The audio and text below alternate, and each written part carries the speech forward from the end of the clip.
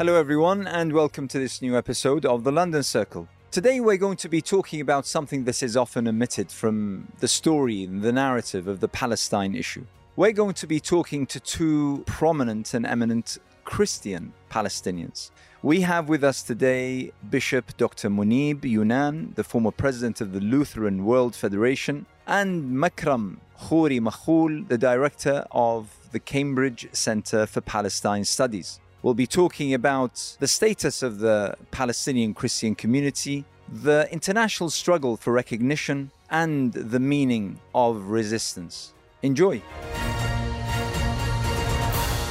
One of the extremely crucial aspects of the Palestinian struggle is the fact that Palestine as a society, as a people, as a struggle against occupation and oppression, is multicultural, is multi-ethnic, is multi-religious, and that whilst for some reason the mainstream media seem to be intent on displaying this as some sort of binary conflict between Jews and Muslims, in fact, at the very heart of the struggle is the story of the Christian community of Palestine. And for some reason, this is something that is either negated deliberately or probably naively, but it's extremely instrumental to trying to understand when we talk about an apartheid system, such as B'Tselem, for instance, the Israeli human rights organization described the Israeli state, such as many organizations around the world describe the Israeli states, that this apartheid means the oppression of all the communities that make up the other side, i.e. the Palestinians. Your visit to the United Kingdom comes at a time when I personally think this needs to be addressed. And coming from Jerusalem particularly. Of course, thank you, Anas. I think, there is misperception by many that the conflict is religious and not land. I'm always, careful to say the conflict is political, not religious. And this is a very important topic that you are raising, and we have to deal with it. For us Christians, we have been living in the country since 2,000 years, even before Islam. You see, it's the very birthplace of Christianity. The birth of Christianity. And if you read the Bible, Acts of the Apostle, chapter 2, verse 11, it says that the Holy Spirit was bestowed on the Arabs, and the Arabs existed all the time, and they were witnessing for the Lord Jesus Christ in all the time. So this factor is forgotten, and that we are an integral part and even original component forgotten deliberately of the Arab-Palestinian fabric. Yes, forgotten deliberately. Yes, I think it's deliberately, in order to show that, as we said earlier, you see that the conflict is religious, and we refuse that it's religious. I am, for example, I'm a Palestinian refugee. Since in 1948, we used to be 30 families, Christian families in Beersheba. Beersheba.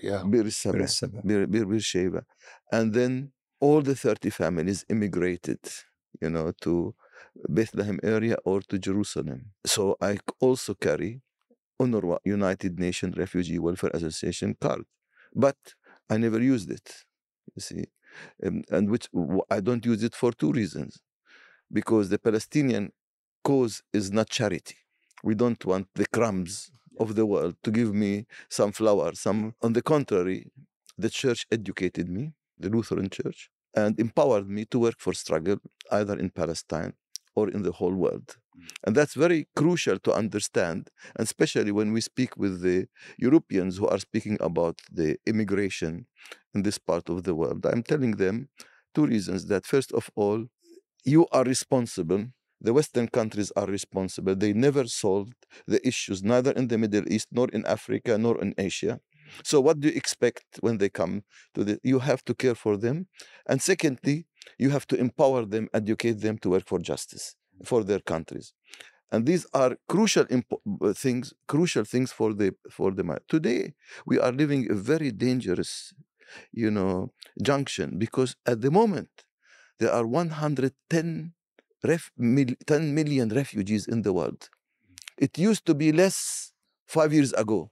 So this means the world has failed to bring justice and peace to the world. And the politicians have been a failure at this moment because they care for their interests. They don't care for justice. And it's the same with the Palestinian-Israeli conflict. They care only for their economic interests, but don't care for the justice that there is for justice for Palestinians. Makram, you're an academic and you're someone who understands the dominant narrative within the UK particularly, but the West generally. And when it comes to the issue of Palestine, it seems, and my question to His Grace, Dr. Munib, just a second ago, what is this deliberate, the omitting of this element of the struggle, of the Palestinian struggle? Is this deliberate or not? It seems to me that the narrative has so many gaps, and those gaps need filling. You're observant of His Grace's tour, this particular visit, and his meeting with officials and the such. What was, well, first of all, your take on this, but secondly, how did you find the general response to what His Eminence said? Yeah, a few very important points. To start with, a few years ago, when we established the Cambridge Center for Palestine Studies, we thought that there is one element which has been absent, which is the Palestinian Christian element. And we thought that it's very vital to start discussing it, researching it. And therefore, we launched a program where we started discussing and inviting bishops and priests, Palestinian bishops and priests, as well as involving British clergymen, including the 104th Archbishop of Canterbury, Lord Rowan Williams, who is one of our patrons and very important researcher and theologian. We thought that it's very important as well to invite His Eminence, Dr. Munib, because first of all, he speaks English, unlike other clergymen. They speak either Italian or German. And I have to say it is a problem when it comes to presenting Palestinian faces, of the struggle that can reflect what's happening in a way that is clear to the Western audience. Yes, it's very important. And secondly, I think that Western audience, as well as British audience, they look differently when a Palestinian Christian clergyman comes and speaks with them nearly exactly in the same language that any other Palestinian Muslim speaks, but all of a sudden they realize that the struggle isn't religious, it's a national struggle. Oh, he's actually a bishop, he's Palestinian, he's Christian, he's Arab. So, and he speaks in the same way.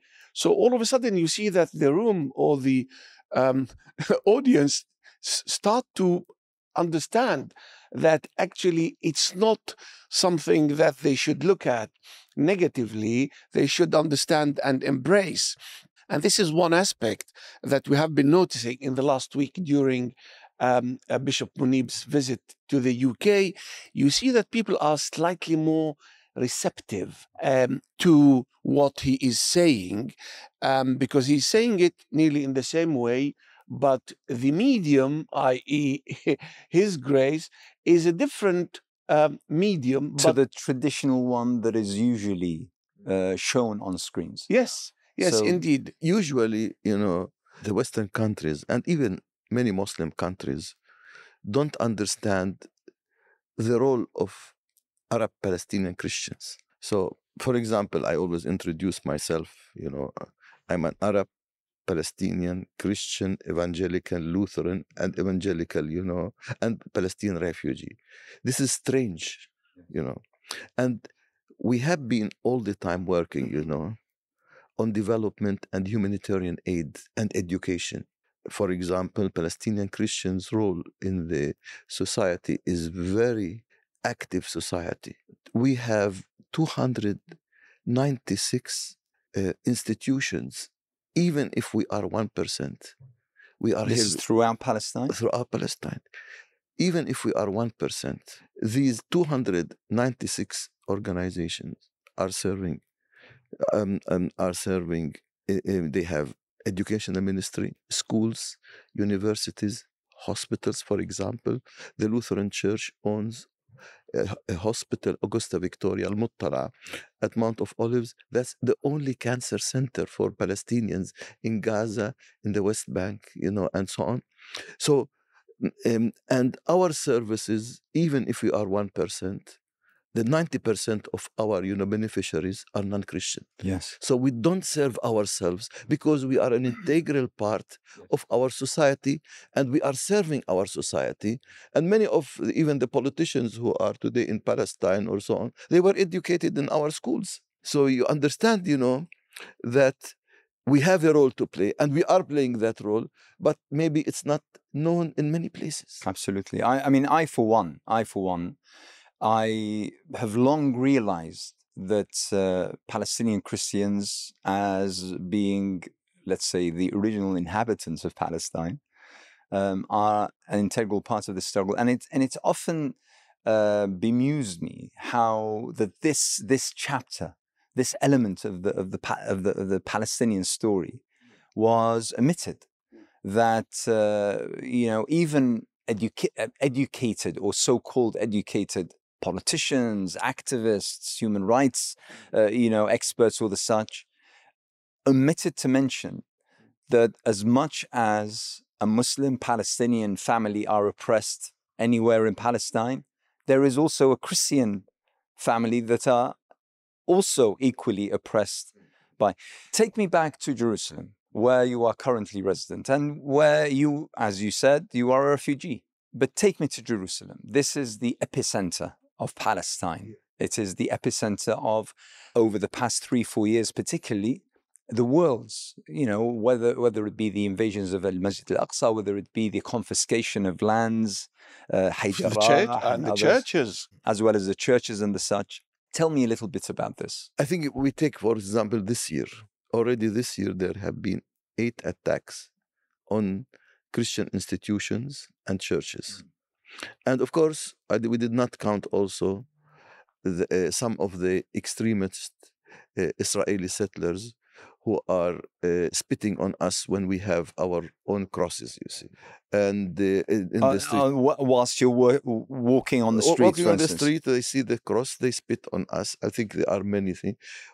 I mean, or they see the nuns as well, as they harass them. Yeah, I forgive them, but the problem is that the authorities know the perpetrators, and those perpetrators are enjoying the privilege of impunity. Yes, and you see, that's what makes it more complex. Secondly, there are attacks on, there are twisted deals on Jaffa Gate or New Gate for the Orthodox property, where they want to take it. Now, if they will confiscate, the 2 hotels at Jaffa Gate, which are the Petra Hotel Imperial, owned by the Orthodox Church, we are afraid for the local and international route of pilgrimage to the Holy Sepulchre. Now, what we see as Palestinian Christians, even the churches, it's all connected. It's connected with what the incursions in the Haram al-Sharif. We believe, as Christian churches, not only in Palestine, in the whole Middle East, as the Holy Sepulchre is only for the Christians, Al-Haram al-Sharif is only for the Muslims. That's our son. The attacks are, what happens to us is also tied with Sheikh Jarrah, Silwan, Isawiye, Bustan, Hayy al-Bustan. So the idea, what we are saying, it is Judaizing East Jerusalem. As one of the settlers said, that we want East Jerusalem to become like West Jerusalem. So that's the reason we are alerting the world that, please, we don't have to lose the mosaic of Jerusalem, the diversity of Jerusalem, and Jerusalem can never be for one religion and one nation. Jerusalem should enjoy the diversity which we have always lived there, and we are living, and Jerusalem should be the epicenter of justice, not epicenter of injustice. I'd add perhaps to what His Eminence said, that it's part of a master plan, Anas. what we see every day, we think that these are just scattered issues. They aren't. I think this is part of a well-organized, well-prepared master plan to seize all of Al-Quds, Jerusalem, west and east, north and south, in order to totally Zionize it, Judaize it, Israelize it, call it the way you wish. And in particular, they do want to eliminate the Arab-Palestinian Christian presence. Because if they weaken and eliminate, or first eliminate, they will portray the so-called conflict, although it's not conflict, it's occupation, let's just face it. They'll portray it as if it's a religious conflict between Muslims and Jews, and in this way, through the media and their narrative, they will say that it will be easier, possibly, to say that, oh, these so-called Muslims are terrorists, they are violent, and we Jews, we are peace-loving, and look how we are being harassed. And then they think that the world will actually side by them.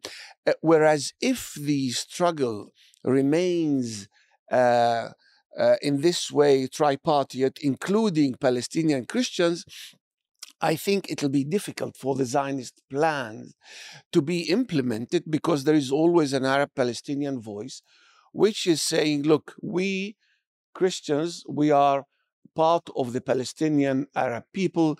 We are united with our Muslims who are Palestinian Arabs, and this is one struggle, one national struggle. We have one narrative. This will make their lives, the lives of the Zionists, a little bit more difficult. The trouble is that they are trying to weaken they are trying to weaken all Palestinians in Al-Quds in particular, but they are trying to weaken Palestinian Christians in two ways. First, they'd like to seize as much as lands and properties as they can. In many ways, His Eminence used the term twisted deals. They are more than twisted, I think. And on the other hand, all these threats and harassment and violence and aggression against Palestinian Christians and Christianity in Al-Quds in particular aim to cause migration. And Bishop Dr. Munib can tell us about this. We used to be 12% of the total population. At the moment, within Palestine, Palestine proper. Yeah, historic Palestine, let's say in this way, and now we are 1% of the total population. So over what kind of time?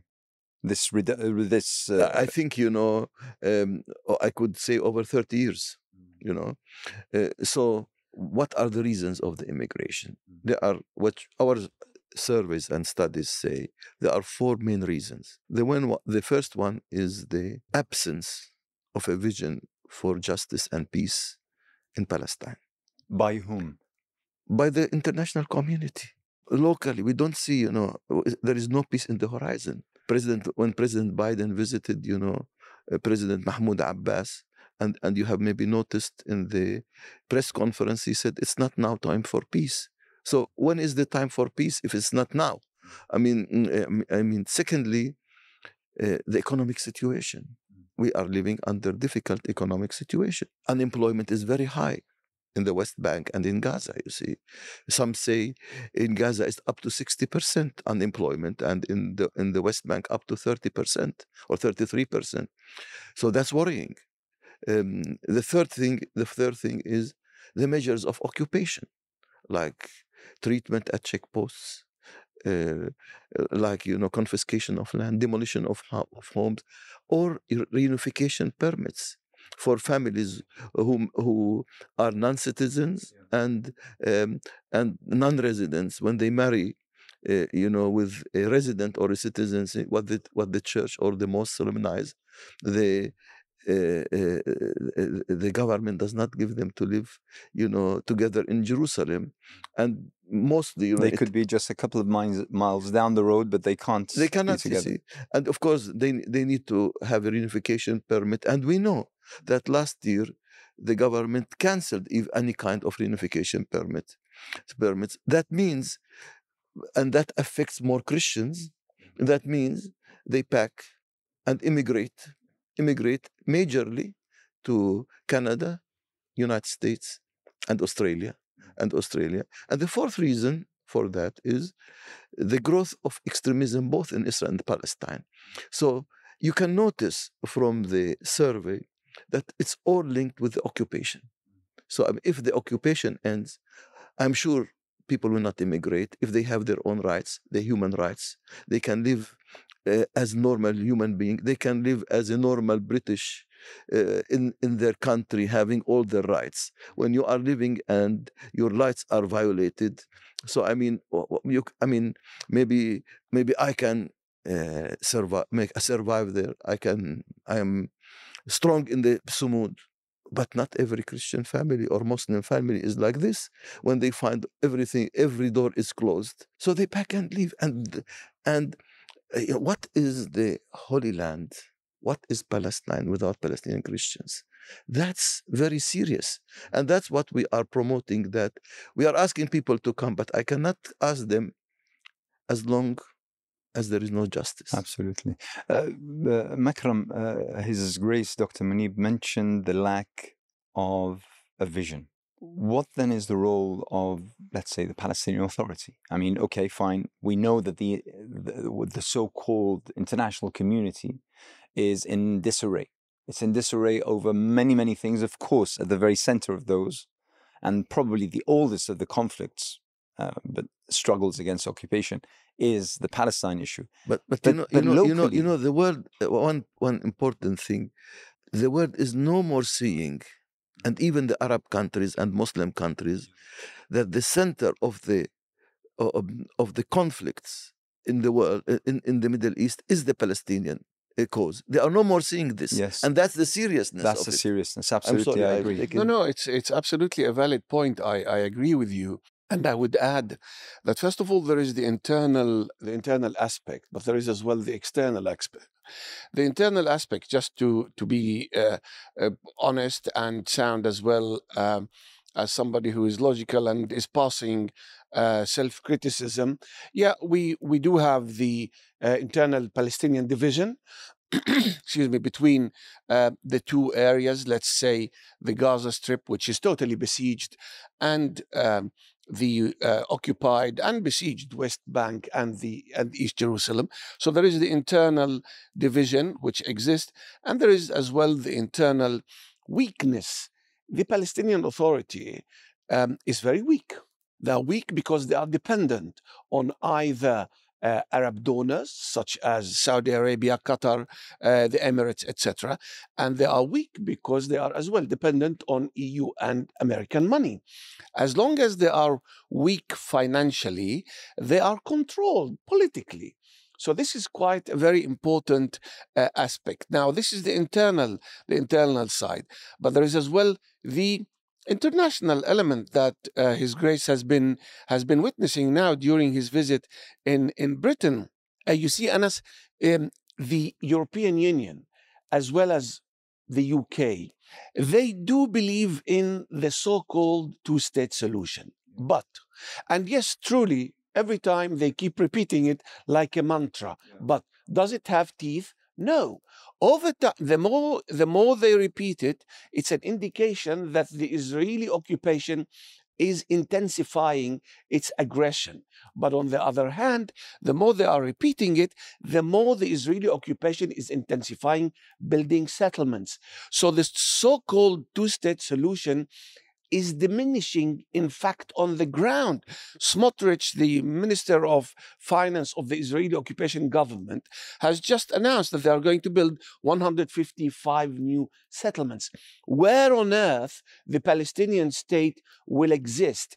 So even if we agree, even if those who agree on a two-state solution only in 22% of original historical Palestine, if you deduct from the 22% the so-called land allocated Area A, Area B, Area C for the Palestinian state, where is it going to take place if it's full of settlements, colonial settlements by colonizers whose number are now nearly 1 million? So this is why I believe that the mantra of two-state solution by the EU and the UK and the likes of the US and the so-called dead quartet is actually only like a medicine which actually is being renewed only to neutralize Palestinian ambitions. And this is quite a serious matter. And the crucial part of this is that it continues to offer Israel time. And time is what allows it then to continue to build settlements, to encroach on lands, to confiscate homes and such. So that bit by bit, just like you've said, Makram, the two-state solution becomes a title with no substance. It becomes I have almost always impossible. also criticized the division between Hamas and Fatah. And I always said, and I continue to say, that this division is a shame for us Palestinians, and it deepens the occupation. It doesn't really help anybody. And there were many trials, to reconcile. You were part of the delegation. Part of the delegation to reconcile. Unfortunately, we failed. I mean, so what is more important, than to unite at this moment when there are the political challenges all over the world are very serious. Today, the world is more caring, for Ukraine than invasion, than caring maybe for the Palestinian cause, because sometimes the world has a double standard, you see. So if we Palestinians, we have to find ways and means how to reconcile and become one entity, not two entities. I hope our politicians, in Palestine will reconcile quickly and understand what's going around them, and not living, like the ostrich saying everything is good around us. No, I think this is very important for me. Secondly, it's important today to ask maybe the EU and UK to recognize Palestine on 1967 borders with East Jerusalem, the capital of the state of Palestine. That's very important. Then the dynamics will change. But and this is in line with UN resolutions. Exactly, 242 to 338, and you just name them. I think that's very important. Then the dynamics will change. But as long as we are getting only lip service, we want two states, where we want two-state solution, and what hope are you giving to the Palestinians? What hope are you giving them that things are going to change? I think there is pessimism, among Palestinians in general, either in Jerusalem or in the West Bank, or there is pessimism because they see that they are left alone, and the issue is not money. The issue is political will. Is there political will by the international community, United States of America, EU, UK, and others to solve the Palestinian-Israeli conflict or not? If we need, as Palestinians, we demand an answer, not lip service. I agree with you, and undoubtedly, you see, Your Eminence, but you see, I keep telling Bishop Dr. Munib that it's true, undoubtedly, that the internal division is negative, is unhealthy, and it needs to be sorted. But I also hasten to add that this division did not exist when the late Yasser Arafat was alive. There was no division. And still, the Israeli occupation besieged him, his headquarters, and led to his killing, his martyrdom, his death, call it the way you wish. So, indeed, the division is negative. It should end, however, it's being used by external powers. Nonetheless, if the EU and the international community are really serious about implementing international law, they should come and say, these are the resolutions, there are UN resolutions, according to international law, let's recognize the state of Palestine, at least according to 242, 338 UN resolutions. And if we recognize the state of Palestine with East Jerusalem as its capital, then there will be new dynamics. But they are not even doing this. Exactly. Exactly. I think, I'd like to, pick on this particular point regarding the internal division.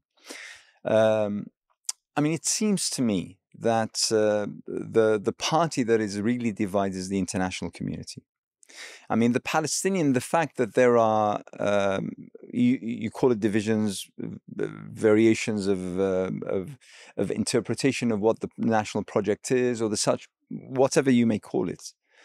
But in actual fact, like you put it, the fact is that the international community cannot, for some reason, we can each come to our own conclusions, but for some reason, the international community cannot stand by or implement its own decisions, its own resolutions. I agree. It's telling in this whole thing. I agree.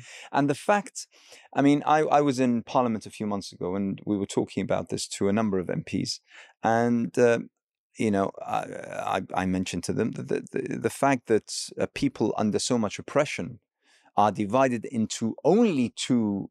If you're mentioning, the PA and Hamas, that's a blessing. That counts in favor of the people themselves. I think there is a difference between having different factions and parties, yes, and division. Yes, we have to not to underestimate it. It's very serious. It's a wound in the palm of Palestine, in the palm of Palestinians, and we need to solve, because we should not give the international community an excuse to say, with whom shall we negotiate? That is true. With whom shall we do? They use it as an excuse in order not to go forward. That's the reason it is very important today, very significant, very crucial, for Palestinians to find ways and means to put a common strategy for reconciliation, in order that we face the challenges which are coming today. The challenges today are different than they were in the time of Yasser Arafat. The challenges are very serious.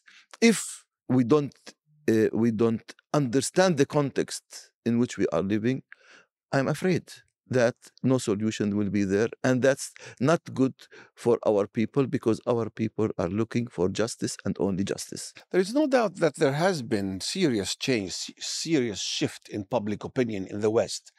But we do differentiate. How do you see that, by the way? I do researches. I have published quite a bit about the image of the Palestinian cause, about the coverage of British media and other Western media of the Palestinian struggle. I can see a very serious shift in public opinion in favor of the Palestinian people. There is no doubt about it. The problem is that this political shift has not been coming through from the corridors of power and from governments. This is quite serious. And why? I believe in two reasons. The first reason, economic ties between the EU in general and some say Israeli interest groups, economic or Israeli or Jewish interest groups. And the second point is the so-called argument of anti-Semitism. Anything you use, any sentence you use in favor of Palestine, anti-Semite. It's been weaponized. Yeah, but I think that we need to attack this. First of all, we shouldn't agree to mix between Judaism, Jews, and the Israeli occupation. These are three different things. We do understand. I master Hebrew. I know the Bible. I know very well, and I can give lectures about it. We shouldn't. And the very fact that they are weaponizing it is actually immoral, illegal, and should be attacked, and attacked logically and attacked scientifically. We need to explain to the world that we are not anti-Judaism, we are not anti-Jews, but certainly if you claim that you are against the occupation of Ukraine, then Ukraine should wait a little bit. It's only less than 2 years old. We have been queuing for 75 years. Come and help us if you are against occupation. You cannot have this double standards and this immoral approach. And it's hypocrisy, in short. So please come and help us.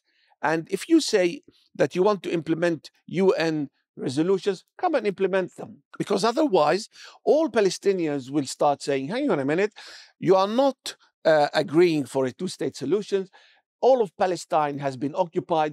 Hundreds of colonial settlements are there. So what do? Do we opt to a one-state solution? And even if it's a one-state solution, it's an apartheid state. Will you accept it? So the thing is that there is more work which needs to be done amongst the corridors of powers.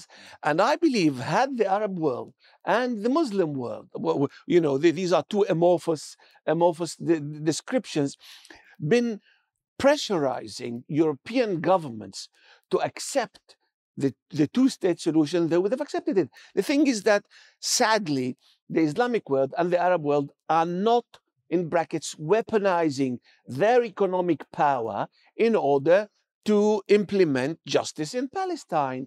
Only the money from the Gulf could have ended the occupation in 72 hours and installed the Palestinian state, instead of normalizing with a government which is an occupation government known for its apartheid and its daily aggression and killing against Palestinian people. This what should be done by Muslims in the world and by the Arab world. Sadly, they are not using their financial resources in order to implement all these UN resolutions. A few minutes ago, you mentioned that this internal division, I just want to touch on this and then move on, but Sure. The internal division, you said that it wouldn't have happened during the lifetime of Yasser Arafat. Is it since Oslo? Is it the Oslo Agreement? There is look. Some people. Well, first of all, had you asked me, I wouldn't have signed on Oslo. Certainly, I wouldn't have. Some people say the very fact that Oslo was signed allowed, say, I don't know, 30,000 Palestinians to return to Palestine. So they see it as a positive act. Even one businessman told me, at least we have now a so-called Palestinian passport.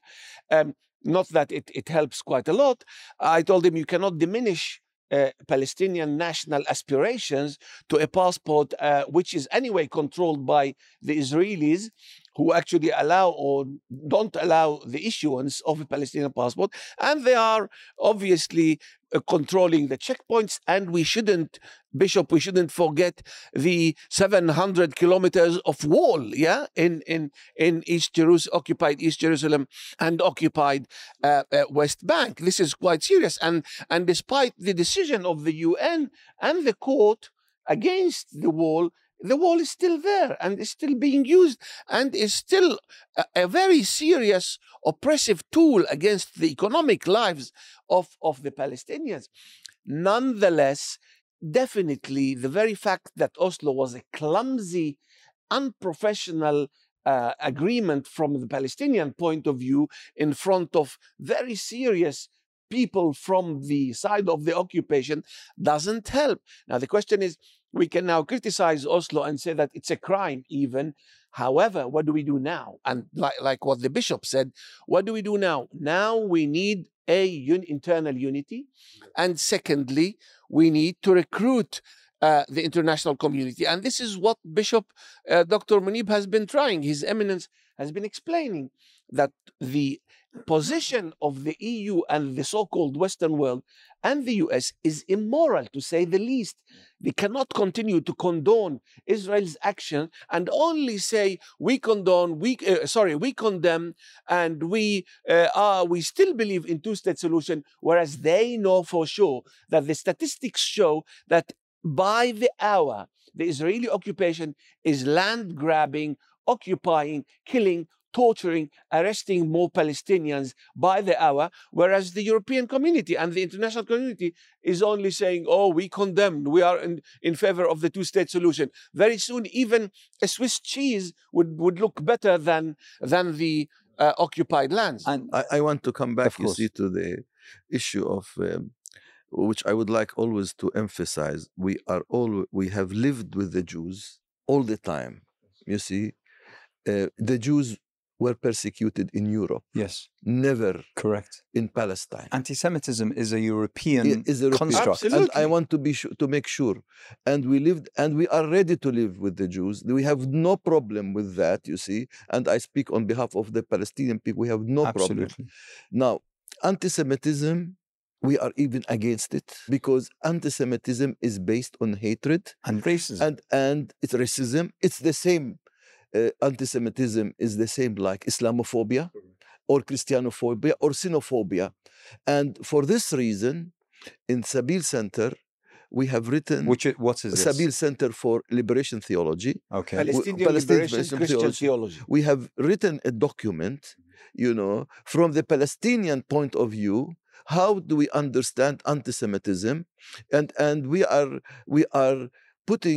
understanding it through the eyes of human rights and through the understanding of the human rights. And that's very important for us, because anti-Semitism should never be, a sword on the neck whenever you speak for justice, and whenever you criticize occupation, or if I criticize the British government, I'm not anti-British. You see, and I have the right to criticize them if they have, as a bishop is also a moral authority, and the moral authority should criticize anything which humiliates human being and deprives them from their human dignity. That's our role, as in the Christian church, and it's my right. Then if I criticize the measures of occupation, I'm not anti-Semitic. I am against oppression, occupation, and injustice. And that's very, very important that we dare to speak about it in Palestine, in order the world will understand our point of view. We never, and we are not anti-Semitic. You see, on the contrary, we are for justice for every human being in the world. I'd like to shed some light on the role of the Palestinian Christian community in terms of resisting occupation. But before that, I'd like to touch on a very important point. You mentioned the Arab and Muslim worlds, which are, very fluid sort of concepts. But one thing that, I as a media commentator, as a political analyst, one thing that I always say, and I am a firm believer in, is that I have seen for myself how in various Arab countries that I visited, how people can be at loggerheads and incredible, intellectual and ideological conflict on virtually every issue. But the one thing that they always come together on is Palestine. Absolutely. And the same I could say for the Muslim world. I mean, when you're talking about the Muslim world, where from as far east as Indonesia to as far west as Mauritania, for instance, the one thing that they can all safely and assuredly come together on is Palestine. I agree. But, and this is a big but. There is always a but, yeah. The thing is that we have the stands and the convictions of nations and people, and then we have the official stands of regimes and governments. Yes. And what we're seeing right now, and I talk about specifically the Arab world, and you mentioned a number of Arab countries, many of them are now hurriedly joining the line to normalize. There's now a queue of countries that want to normalize with Israel. Now, some might interpret this as, building commercial interests, as creating peace, as cultural exchange. But in reality, if you look at the fine print, you realize that this is whitewashing Israeli crimes. Yes. And this is conceding on the rights of Palestinians. How do you see this? I mean, we're talking about now. No, but we have got here a very eminent clergyman. I am not a religious personality, but as a Palestinian academic, I can tell you that I do understand, as Arab Palestinian, I do understand the Holy New Testament, the Holy Quran. I read them a few times, and I can tell you that the actions of these leaders, of these Islamic, non-Arab Islamic, or Arab Islamic, or Arab non-Islamic regimes is immoral. they cannot, I mean, you cannot be a moral person, no matter whether you are Muslim or Christian, and condone the Israeli occupation and not stand in favor of the Palestinians. This is just, this is obscene what is happening now. The source, the main source of this is that these regimes are undemocratic.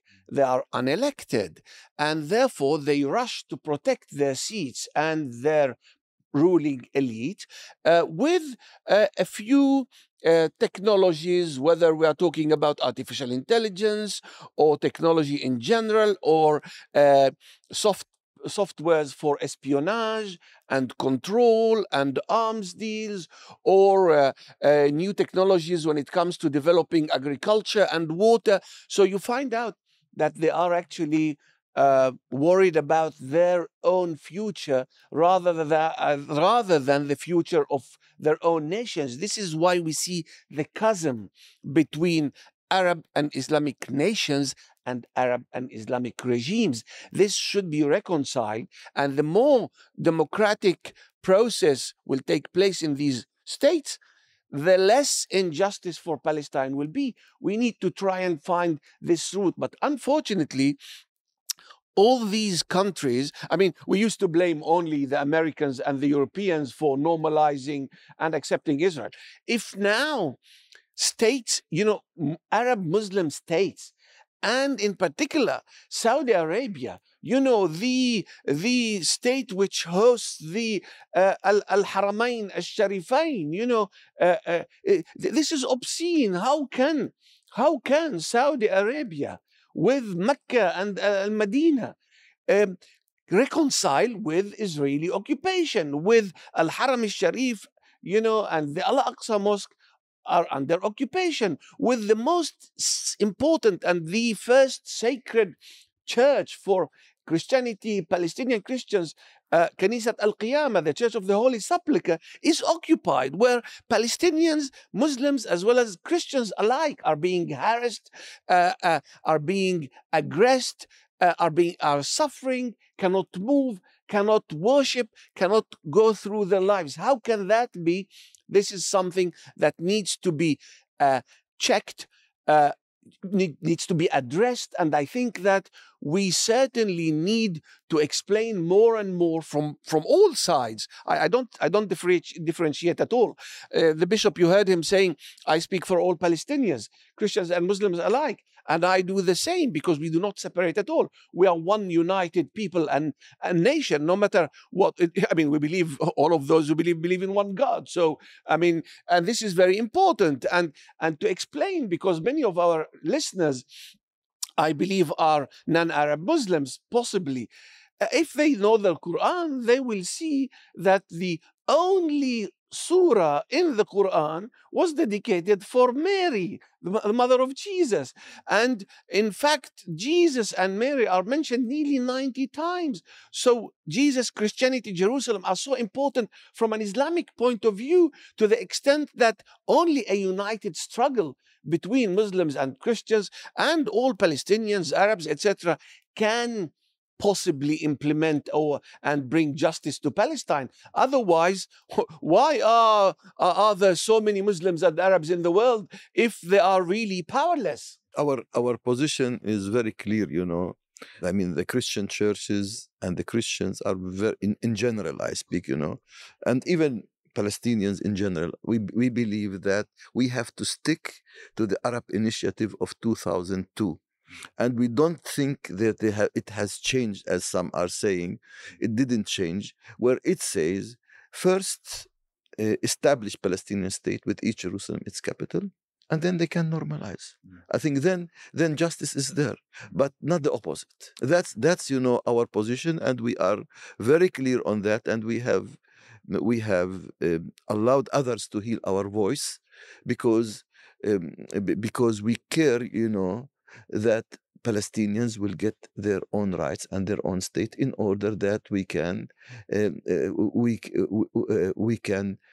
finish, decades of injustice, decades of of humiliation, of oppression, and bring, that Palestinians have the right to live their human and their national rights as any other nation. And I wonder, why is the world closing their eyes? Why are the Arab world, some Arab countries closing their eyes? They have to think we are a normal nation and we need our God-given, human and civil rights to live in our country. Tell me a little bit, if I may, about the forms of resistance played by the Palestinian Christian community.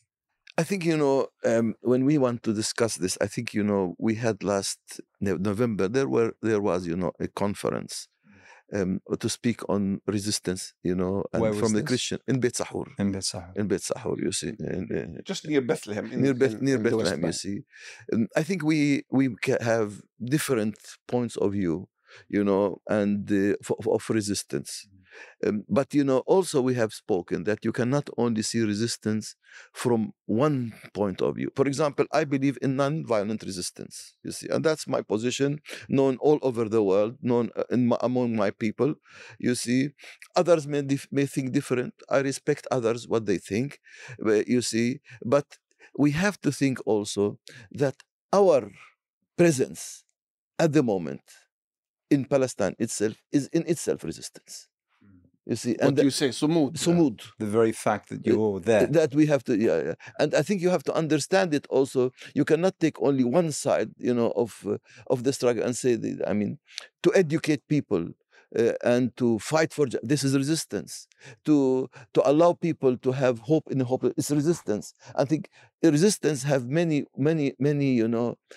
faces. Many faces, yes. not one face, which some people are trying to put it for one face, and they miss the target.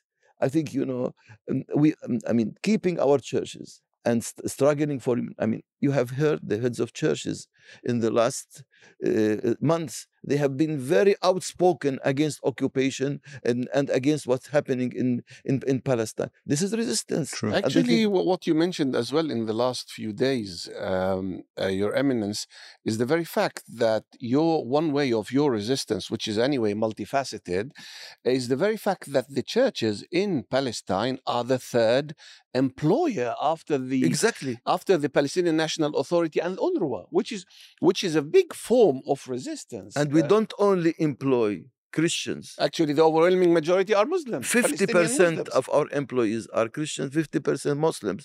And we have nearly 10,000 employees, all the Christians, Orthodox, Catholics, Lutherans, and Anglicans. So what does this mean? So we are helping people to stay in the country, strengthening their sumud, in order that they don't. That in itself is very important. You see, every Palestinian who immigrates is, if being Christian or Muslim, you see, is not good for our cause. You see, it harms our cause. We want our people to stay with the hope that justice is coming.